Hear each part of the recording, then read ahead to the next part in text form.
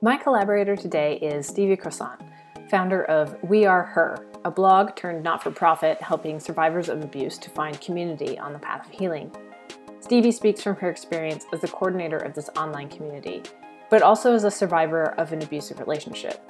She talks about healing as an ongoing, active process that requires engagement and self-care, and not just pampering, but doing the work of unlearning patterns and ideation internalized through the experience of abuse. While she emphasizes that this is a personal journey and that the path of healing is different for everyone, she does name a few things that seem to be universally beneficial, like allowing yourself to be vulnerable, asking for help, and sharing your story. Sharing your story is the backbone of the We Are Her community and has been a huge part of Stevie's own healing journey. She says it's her family and that sharing her story has taught her more about love than anything else in her life. Content notification. While neither of us speaks about anything explicitly, this is an episode about abuse and surviving abuse. So first of all, thank you so much for making time to collaborate on an episode. Well, Kate, thank you so much. I am so honored that I get to talk with you today. Fantastic. And I always start off by asking my guests to speak a bit about what their background is and how their background kind of brought them to the work that they're doing, which I frame as the move from I am suffering to there is suffering. So whatever it was in your experience that moved you to doing work of service. Sure. I am actually a survivor of domestic violence and sexual assault. And in order to heal from my experiences with trauma, I actually started a website called We Are Her. We Are Her originally started as a blog to help survivors connect with other survivors because it's so important to realize that you're not alone on your healing journey. Mm-hmm. And it also gave survivors a chance to share their voice and their stories. And from there, We Are Her kind of grew into a nonprofit because so many survivors were finding value in what We Are Her was doing. And so I'm not an expert, I'm not a therapist, I'm not a life coach, but I am an expert in being a survivor, and I am slowly becoming an expert in helping others through the power of sharing our stories. And it's so important. I think everyone has a story, and I think that the voices of survivors are some of the most beautiful voices that we have. And I'm so happy that I'm able to provide a space for them to be able to share their voices. And so I guess as you were saying, like out of my suffering, I'm hoping to, ease the suffering of others by letting them know that they're worthy and what they have to say matters. That's beautiful. So the theme of the show is in the title, is the name of the title, that everything is workable. And what I've learned from doing this and contemplating that a lot is that what makes something workable isn't always what we think that it is or always what we've been told it might be. And so when we're talking about leaving an abusive relationship and learning like the path of healing, there's a lot that doesn't seem workable. And there's a lot about what we're told to expect versus what it's actually like. So to start, could you just share some myths about abuse that you've come to see as someone who's working with a community of survivors and also being a survivor yourself? Yeah, absolutely. And I think you really hit the nail on the head there. There's so much that we're told that we should expect. And really the biggest thing about healing from trauma or abuse is that you have to throw all of those expectations out the window. The biggest thing that I tell people is there's no timeline when it comes to healing. And some people get really hung up on that. You want to do well, obviously. And our society makes it really hard for people who have depression or anxiety or PTSD or other mental health issues to really just be comfortable having those and being comfortable healing on their own timeline with those.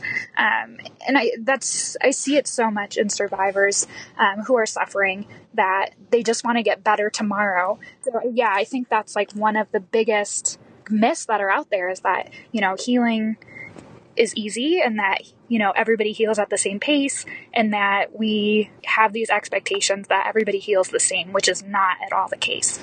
Mm-hmm. Or that like there's a formula. Right. Yeah. There's no instruction manual for healing. The beautiful thing about healing is that we all get to kind of write our own instruction manual for it. Right. What have you learned about doing that for yourself? Like what are things that are in your instruction manual? I've kind of in the middle of writing mine, I guess. I think the biggest thing about healing is that it's active, right? And so many times we want to just push off the idea of like healing as this passive thing. For myself, it's really been the fact that I have to make it an active thing. Every day I work at it. Every day I work at self-care. I work at the things that my therapist has taught me in terms of realigning my thoughts and really embracing my emotions. And so a lot of the times healing with self-care, even, I think it's so easy to write that off as, oh, I'm going to have a bubble bath and a bottle of wine tonight. But real self-care is actually spending hours really reevaluating your thoughts, embracing them, and really trying to nail down why you are feeling the way you are feeling.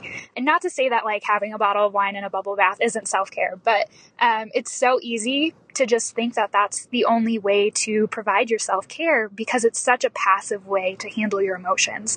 And again, like I think the biggest thing with healing is that it's active, and it's so easy to just write that off and, stay sad and not ever heal because you're not doing anything actively to help yourself. I think like what you're talking about creating community, being a part of that, right? When you can connect with others. And it's almost like what you've created with We Are Her is sort of like a sanctuary for survivors to come together and share. What do you see as the role that has to play in your own healing? And what's that like being a coordinator of that space? Yeah, community is huge. When I was a survivor, I found a community in the town that I was living in. And it was the first time I was actually able to be vulnerable with other people who understood my story. And vulnerability is such an asset. And I know that you've talked about this with Shay Huff because she's talked about it with me as well. And vulnerability, she just like rocks it and absolutely just shares how important it is to be vulnerable with other people. And I think that's the really good thing about finding a community for yourself is you're able to find other people you can be vulnerable with, and other people that you don't have to worry about judging you or criticizing your story or your journey. That's a really important part of We Are Her. And being able to facilitate that is huge for me. Not only do I have my own community from that, but I'm seeing the growth in other people every single day. And I'm seeing people be vulnerable. And in return, I'm able to keep being vulnerable with my story and my journey. And it's a give and take for sure with everybody. And it's so beautiful to kind of see everybody come together and be able to share those intimate parts about healing and the trauma that they've been to and really learn and grow from other people. And also, I think understanding what vulnerability is, like how do you understand what it is? Because I feel like there's lots of misconceptions there too. I think vulnerability is probably different for everybody, but vulnerability is when you're truly honest and open in a way that helps you tell your story. It's about letting yourself be free with the intimate details of your life. And that it really is different for everybody. For me, it's really opening up about what's happened to me in my life and not holding back any details because I'm afraid I'm going to get judged. I definitely want to dig in a little bit around the sort of the ritual and practice of sharing stories. But before we go there, I think as well, this is helpful to name and talk about around vulnerability, that when you're talking about someone who is a survivor of abuse, that can be an incredibly hard place to go of being vulnerable because it feels a lot. And like full disclosure that I am also a survivor of abuse. I was in an emotionally and mentally abusive relationship for about 4 years where I experienced a lot of gaslighting and manipulation and codependency. It was really hard for me to relearn vulnerability because I had had to put up so many walls basically to protect myself. Yes. Oh my God. And so you're in a relationship like that, right? You can't be vulnerable because it's going to be used against you. Mm-hmm. And I think that it's so hard relearning how to trust other people, but there's also a beauty in being vulnerable again with people who you should trust. Mm-hmm. And what have you learned about navigating that, basically, like navigating trusting relationships or understanding what it is to have a healthy to be healthy in your vulnerability versus putting yourself at risk? Yeah, and I think that's definitely something you have to learn as a survivor, because so many survivors have come out and said, well, I told a friend or a family member who I've trusted, and all of a sudden they're judging me. And I've gone through a lot of that same thing. I have family members who are very quick to judge my story or criticize me for being vulnerable with the details that I've released. And I think a lot of that, honestly, is just expected. If you have family members or friends who you have doubts about, just expect that. And maybe you don't share all of that with them. And unfortunately, things happen where you have a best friend that you tell and you think that they're going to be completely supportive, and they aren't. But make sure when that happens, you don't put the blame on yourself for sharing. You have nothing wrong with you for sharing your story. And I think that it says a lot about a person who's willing to take that risk with people they think they should trust. Because if you trust somebody and they break that, that's not on you. Mm-hmm. And then that feeds really well into this process of sharing our stories and the importance of doing that, especially in a society that reinforces a lot of victim blaming patterns. Yeah. So what have you learned, first of all, from sharing your own story, and then from hearing the stories of the people who you've created community for through this blog?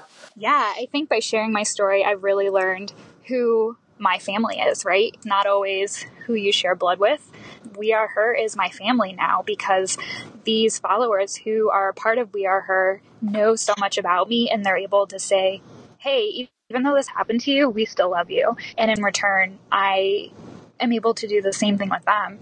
And so sharing my story has really taught me much more about love than I think I would have ever gotten had I not had this story, because I am able to be vulnerable with it. From hearing other people's stories, I think I have learned... Oh man, this is a really good question. I wish I had a succinct answer for you. Oh, you don't have to be succinct. Go ahead and go deep. Hearing other people's stories has really taught me so much about myself even. I've always been a storyteller at heart. Growing up, reading was so beautiful to me, where I could escape into these other worlds. But when you read a story that's not fiction, this is other people's lives, it really teaches you so much about the world. And it teaches you how beautiful it is, because even though a lot of the stories that I read are about pain and trauma and hurt, you see these survivors who get up every single day and they try to make their lives better. And these stories have brought so many of us together, and we're able to connect other survivors and realize the strength that so many of us possess. And it's really beautiful, because so many of us have been told that we're not strong, and that we're not brave, and that we're not resilient, and that we're not worthy. But reading these stories really shows you just how worthy everyone who's writing these stories really is. And so I think it really just teaches you how beautiful the world really can be, even among the hurt and the pain that we have. Yeah, that's great. Oh, there's a few pieces there that I just kind of want to sit with for a moment here. You were saying about how sharing your story has really taught you about love. And when we're talking about being in an abusive relationship, we're talking about when love is used to manipulate and control. So it's love that's usually very conditional. So what has been your shift in understanding of the many ways that love shows itself? I think going into my abusive relationship, I really didn't have a concept of what love was. Myself, like many people, probably learned what love was from pop culture. And I like to reference that John Cusack movie, Say Anything, where this guy gets rejected by this girl, so he creeps outside of her window and holds up the boombox and won't leave until, she agrees to go back with him. And when I was in high school, I had that situation happen to me. I remember my first boyfriend did something to me so terrible that I broke up with him, and I was in my bedroom crying, and all of a sudden there was a rock thrown at my window. And I was like, I don't want a rock thrown at my window. I am so upset that he hurt me. Mm-hmm. But because I had this misconstrued idea of what love was, I was like, oh, he's doing this big romantic gesture, and I should take him back. And so love to me was, what can they do to show that they're making big, grand gestures, and that must mean that they love me. And so I think my idea of love was always tainted because of things like that. And, there are other things that came into play with it, but I don't know that I really knew what love really meant. And so after going through my abusive relationship, I started to really understand that the people who loved me the most were the people who supported me and didn't put conditions on the love that they had for me. Where before everything was so conditional, you really realize that the friends who just tell you that they love you because you are really the people who are going to be there for you when you really need them to be. And they're going to be the people who are going to care about those moments where you're both vulnerable together. And those instances have really taught me what love is. That's fantastic. And then I think also you talked about resiliency, and there's actually lyrics, let's see if I can remember them, lyrics from Mumford and Sons that are, love, it will not betray you, dismay, or enslave you. It will set you free. And to me, when I heard those lyrics, I was like, yes, right? Like, that is the kind of love that I want in my life. And that really helps with that sense of like being resilient, being able to come back and be vulnerable again, that kind of thing. So what has been, and I can say like song lyrics have helped me so much with my resiliency, and community and sharing stories and all of that stuff would have been like things that you have found have really helped you with your own resiliency. Oh my God, yes, I can totally relate. Songs have been huge. Kesha's new album, she's a survivor herself, and just hearing the words of somebody who gets what you're going through is incredible, especially at the level of influence that she has. So she's been huge. And I think I sent you a story too that I had written called Blindness. It's by a band called Brothers Gow, and their lyrics really, really helped me as well in terms of moving on after trauma, and forgiveness after trauma as well. Mm-hmm. Yeah. So the blog is amazing. And so this is like this wealth of stories and reflections. And I feel like that in itself is just an amazing resource for anyone, whether they participate in the blog or not. But again, it's about finding that kind of common ground. And what I'd like to like unpack a little bit with you is about community when your abuser might be in the same community as you with other people who also know them, and navigating that. That is definitely a difficult road to navigate. And like, what terms are we talking? Like forgiveness or like healing, or, kind of working your way around like, I guess maybe if you could specify that a little bit more. I think all of it really, like, what is it to, I don't know. A good example is like I had a conversation recently with a friend online, and they were saying like within their relatively close-knit queer community, it was known that there was someone who was abusive, and they were like, what is our responsibility to other people in the community, and what is our responsibility to that person, and like how do we work with that? How do we work in community where we want to honor the truth and the validity of what a survivor has gone through and what they need for their path of healing, while at the same time there's going to be like mutual friendships with the abuser, and they might still be in that community. And so it's like, how do you navigate all of that? What has been your experience of navigating that? Yeah, absolutely. I think for me personally, after I broke up with my abuser, I cut ties with anybody who was still talking to him. Mm-hmm. It was such a toxic relationship to the point where I couldn't have mutual friends. And I think that probably varies from person to person. But with my case too, my abuser started dating a girl right after me. And I had that same question. Do I let her know? He's certainly heard of We Are Her. She certainly knows that I have this blog and this nonprofit that started because of the relationship that I had with him. And I decided not to reach out personally. I didn't want there to be anything taken out on her in case she had decided to respond to me and he figured out. So because I had this resource, We Are Her, I actually wrote a story for her. And it was all based around, I hope that he changes, but in the event that he doesn't, know that I'm here for you. And I think that this was really powerful for both of us, because at one point she did reach out and she essentially told me, hey, I've been told that every single story you wrote on We Are Her is a lie. And I always believed your story because parts of it were starting to come true in my life. And it got to the point where every single story you had written had also become my story. I think that was more powerful for her because she got to make the decision on her own. My ex never got to say, oh, my crazy ex is reaching out to you. Here's why you shouldn't believe her. And that was really hard because I always wanted to have done more. But at the end of the day, it ended up being what worked for both of us because she got to see on her own terms that we shared that same truth. Yeah. And of that as well, I think that speaks to one of those myths that there's a sense of potentially you might be jealous of somebody that your former partner who was abusive ends up with, or that there is going to be a disconnect. Have you found that there is actually like a lot more sort of connection and uniting around having a shared partner who was abusive than there is actually disconnect? Oh, yeah, absolutely. It's crazy, the stories we can swap. And it's almost a little bit sad because sometimes when we swap stories, I feel like I'm looking in a mirror. At one point, I wanted to just shake this reflection in the mirror and say, get away from him. I've already experienced this. We don't need to go through this again with you, right? And so it's hard sometimes because you can't tell a person what to do. You can only plant the seeds and hope that they leave on their own terms and make decisions that are best for them. But yeah, there is kind of like a weird beauty to it that we both get to say that we're these strong, awesome women now who are doing great things.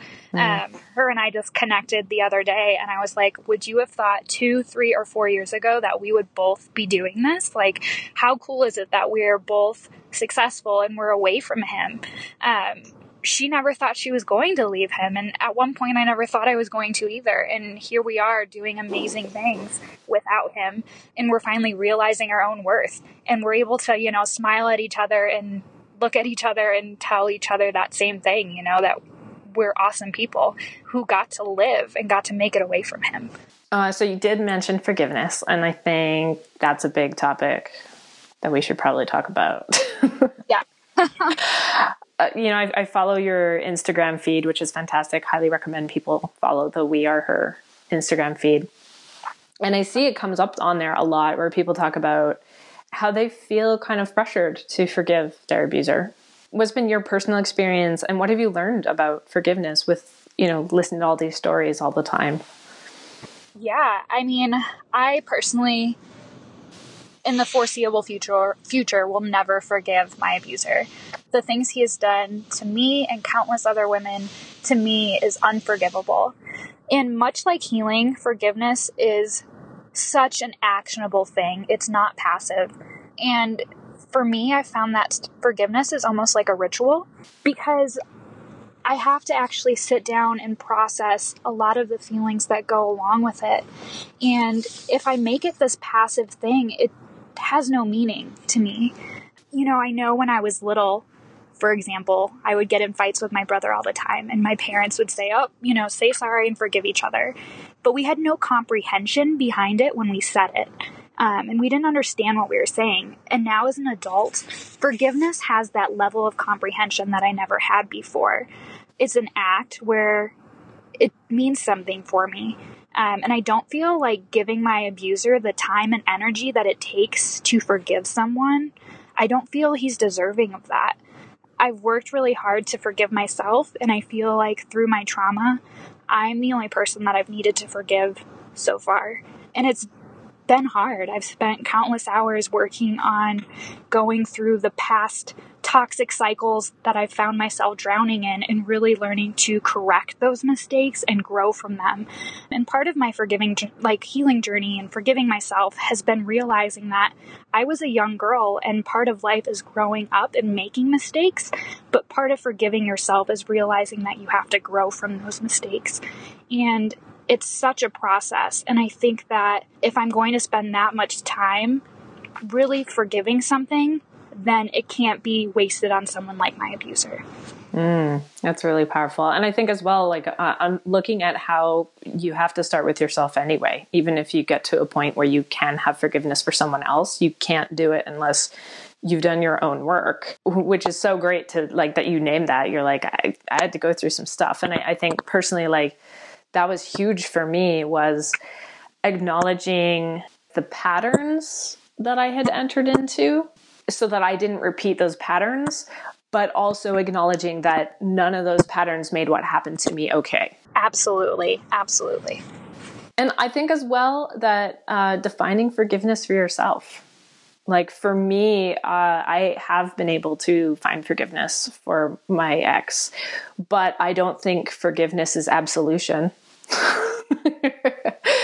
And I still want them to take responsibility. But for me, forgiveness, I define it. And that helped me find it because it was something where I was like, actually, I'm going to define it for myself. So it's not that kind of contractual thing that we get taught as kids, like you described, right? Where it's just sort of like, oh, you hurt someone, say you're sorry, and it means nothing. Yeah, forgiveness is not just this like let it go thing. It's no small affair, and we can't be dismissive of our feelings. I think a lot of the times, like, you're right, like it is just this say you're sorry and let it go. But it's not healthy to just let feelings go. It's healthy to actually process those feelings and understand why you're having them. And I think that's, again, like why forgiveness is such a ritual for me, because I'm not just letting those feelings go and dismissing them. Yes, that's fantastic. And that leads really nicely into the question I wanted to ask about anger. Like, what about anger? Like, what have you learned about honoring your anger? Just because you are angry does not mean you're an angry person. I struggled with concepts like that for a long time. Like, just because I am anxious or depressed does not mean that I am an anxious or depressed person. It's so important to have those feelings. As humans, we're allowed to feel angry, and anger can be beautiful as long as you're feeling it in a positive way. So I've been really working lately on, I've heard of this concept called C, and anytime you have a negative emotion, you want to separate your feelings. That's the S for C. Embrace them and then evaluate them. And this has really helped me process my negative emotions so I can understand and appreciate why I'm having them. Because it's so important to have those emotions because they're what makes us human. It's just important that we don't react negatively after having an emotion like that. It's okay to be angry, but it's not okay to hit somebody. And that's kind of like where that divide is in figuring out, I was angry and that's okay. And I also acted respectively towards anybody else after that.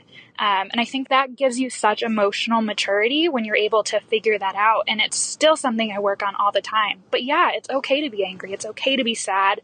It's okay to feel those things. We're human. It's beautiful that we can feel those things. Yeah, and especially when you're talking about having been through an abusive relationship where anger is used to control, and you see what happens when anger is not regulated. And so it can be something where you can really reject. Like, I know for a long time I felt like, oh, I shouldn't ever feel angry because it's dangerous, because I've seen how bad it can be. And so, yeah, learning to honor it and respect it and listen to it. What have you learned about sitting with the anger? So seeing it and then embracing it. What's your experience of the embracing? Honestly, embracing has been the hardest part for me to learn because it's such a new concept. And someone I was talking to told me, if you're having trouble embracing emotion, just tell the emotion thank you. It's almost like you're writing like a mini love note to the emotion, where you're like, wow, I'm thankful that I was angry because someone actually hurt me. And that's a great reaction to have when somebody hurts you that way. And it really helps you be able to understand that emotion and appreciate it. And it sounds weird to like thank an emotion, but it works. I totally agree with you. I have learned that through my Buddhist practice. That's largely the point of meditating, is to sit and be present with everything and anything that comes up, including really strong emotions. And that's also a really common guidance that you get in meditation practice if something really intense comes up, is to just sort of thank it or like bow to it. Oh, that's so cool. I had no idea. Yeah. So I like that idea too, like thanking it, bowing it to it, because then it shifts the perspective that you have about it. And then it's not seen as negative. Emotions don't have to be negative if we don't react negatively after having them. Mm-hmm. And what other really intense emotions through your healing process have you learned to honor? The emotion of like hate has been one that I've learned to honor. I know there was a time after my ex and I broke up that I had this intense hatred. And it does kind of align with anger, but I was so mad, not just for what he was doing to me, but, you know, the fact that he had a new victim essentially. And the fact that the justice system didn't work out in my favor or her favor in order to get him the help that he needed, or, you know, have him actually pay the consequences for what he did. At that time, I really had no idea how to control those emotions and how to embrace those emotions. And looking back, when it wasn't detrimental, I guess, to how I reacted, but now that I have those, they don't feel so heavy on me. I'm able to still feel emotions like hate and anger, but they don't weigh me down and they don't ruin my day like they used to. That's so good too, because like that's another thing about circling back around to forgiveness and the way that I view it, or having some sense of, if you didn't want to call it forgiveness, I'm trying to think of another word that you could use. Some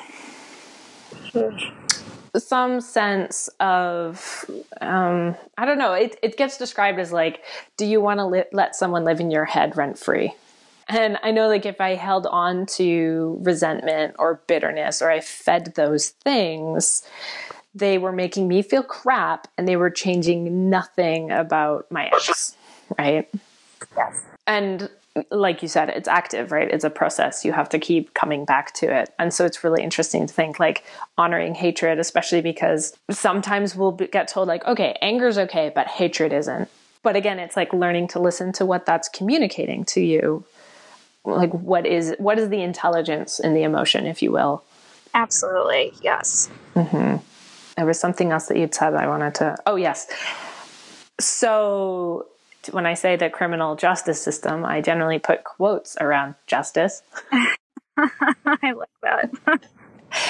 So talking about workability, we don't really have, in North America anyway, an excellent system for dealing with domestic violence, domestic abuse. How do you work with that and kind of navigate that and help support the people who come to We Are Her with the fact that there's a system that is not really set up to provide protection and service to survivors or rehabilitation for abusers? Yeah, unfortunately, I think the best way to go about it is just be honest and realistic about how our system operates. I've had so many survivors come back to me and with hopelessness because their case or their trial didn't go in their favor at all. And again, this goes back to expecting the expected. You can't, I hate to say this, but you're right. Our justice system, it does deserve quotes around the word justice. And I don't know how to fix it. You have to understand every option that could happen. And I think the best advice for that is to just be gentle with whatever outcome happens. Be gentle with yourself. Whatever happens is not a reflection on you or your story. It is just a reflection on how broken the system is. And it sucks. It really does. There's no better way to put it. I mean, I've cried countless tears because of outcomes that I've had with the justice system myself. Luckily, there are some really great people out there who are fighting every day to try and, turn the tides on how our justice system operates. And as a survivor, you really kind of have to pick your battles when it comes to court. And I really hate giving that advice because I don't like to tell people that you have to pick your battles. But this is kind of the one exception. And I try to be full of hope and love with every other aspect of being a survivor. But unfortunately, the justice system is probably the one part where I try to remain as realistic as possible just because it can be so devastating. Mm-hmm. And what have you found about the We Are Her community and how that has helped support people with the fact that they might never see any kind of actual justice? Yeah, I think there are so many of us who haven't seen the kind of justice that we definitely deserve. But it helps to know we're not alone. And it's been really great because I know so many survivors who have a court case or a trial coming up, and they just get messages from other survivors saying, hey, I know that you have this today, sending you love, or, thinking of you today. And just knowing that you have people who have your back, even if they have no influence in what happens in the case, is so great, because it can tear you down so much when you're in court, that just knowing that there's a stranger out there on Instagram who wants to send you love and support can be so, so helpful. That sense of not being alone in things. So then there's also we've touched on this in a few little bits of what we've been talking about rehabilitation for people who abuse. And what do you think is kind of in an ideal world, what would you see as the system where abusers could be held accountable in a loving way that invites them to actually do the work they need to do while totally honoring the healing journey that survivors need to have? Yeah. I'm all for restorative justice. And I think that in some cases it is possible. I think that some abusers just don't know any better, or they've been a part of a toxic cycle their whole life. And it would be so great to be able to see them get the help that they need so that they can have lives after the abuse and be able to engage in healthy, loving relationships. And I think that as a survivor, if I could see my abuser doing that and genuinely be able to trust that he has taken on this loving, healthy relationship, then I would be all for it. And again, I'm no expert, I'm not a therapist, but I've had discussions like this with my own therapist, and it seems like a lot of abusers have such deep mental health conditions that just aren't at this time fixable. If you're dating somebody who is a sociopath or a psychopath, it doesn't seem like there's a whole lot that we can do to help them just based on what I know. And so it doesn't seem like there's really a good fix for the justice system. If you put somebody like my ex through some kind of restorative justice, I feel like he's going to play all the counselors who see him until he gets out and then continue on his abusive path. There's really this thing where the survivor has to trust the process. And I don't know that our government is really willing to put the time and resources into making sure that we can trust whatever process they put out there. I think it's going to be a long time before we see anything that really helps both parties. And I think it's going to be a long time before we see anything that really helps survivors. In an ideal world, yeah, it would be great if everybody could heal from this and we could both trust the processes that are happening. Mm-hmm. I think also that looking at models that we're not looking to like a social services or the police or something like that, like what you've created with We Are Her, right? Like you've created a community for survivors to connect together. And there are many examples of that because there is a lack of support and conversation and modeling something of what could be done on a larger scale. And what you're doing is, because it's on the internet, has a great potential for growth and including more and more people over time, and also encouraging others to create their own networks of support. Yeah, absolutely. And, I think as a society, we could do better with things like preventative measures. There's so much value in education about consent and healthy relationships and boundaries that you can work to prevent these sort of toxic cycles before they come out and we're adults and we're just so ingrained in our patterns. Honestly, that would be my number one solution to helping decrease the amount of survivors and decrease the amount of abusers, is just to see these preventative measures, which they're just not at the scale that they need to be. Mm-hmm. Yeah, well, looking at what you said, the example of what we see portrayed in pop culture as romantic, and just even challenging that. Yeah, and people get mad when you challenge that. BuzzFeed wrote an article the other day about The Notebook, and they were like, just so you know, Noah is actually trash. And I was like, okay, I should read this. So I read the article, and I haven't watched The Notebook since I was in high school. So at the time I was like, oh, this is so romantic. And reading the article, I was like, oh yeah, Noah is trash. Like, he's manipulative. This relationship is super toxic. And I read the comments because I was like, oh yeah, people are going to be all about this. And people were like, do not criticize The Notebook. Like, this is a classic. And I was like, oh no, like, this is terrible. Like, we are so okay as a society about these things that even when it's like spelled out for us, we still don't understand. Self-deception is very powerful. It is. Yeah. But I think, like, I agree with what you're saying, like the preventative things, and seeing that starting to happen, that there are conversations, there are those articles being written. So even if, and knowing that the people who are comment are always going to be the people who have the strongest feelings about it. For every one person who commented, there were probably dozens of people who went away being like, I haven't thought about that before. I'm going to start looking at my media more critically. Exactly. Yes. And I guess that's the good thing about We Are Her and other blogs that are like that, because you're getting a strong opinion for things that do not tolerate abuse and toxic relationship patterns. And so hopefully we can start seeing more articles like that flood our newsfeed, so that we just get reinforced that these old patterns we've seen are not what we want to keep replicating. So to finish off, I invite you to share, like, basically offer anything that you would like to offer to listeners who are either doing this kind of work, so like creating community around being a survivor and supporting healing, or who might just be coming from a similar place and just starting out where you were when you just started We Are Her. Please reach out to me. I am totally okay with you having my email or reaching out to me on Instagram. Let's just keep growing community. Whether you're a therapist or a life coach or some other expert and you want to team up with her so that we can keep providing healing resources for survivors, I would absolutely be honored to partner with you. And if you're just coming at this from somebody who wants to know more, just reach out. I am so interested in just communicating with everybody who wants to know more about We Are Her, or what I do to help survivors, or what they can start doing to help survivors. Like, I am all about conversation and having this dialogue with other people. So please reach out. Thank you so much. Yeah, thank you so much for having me.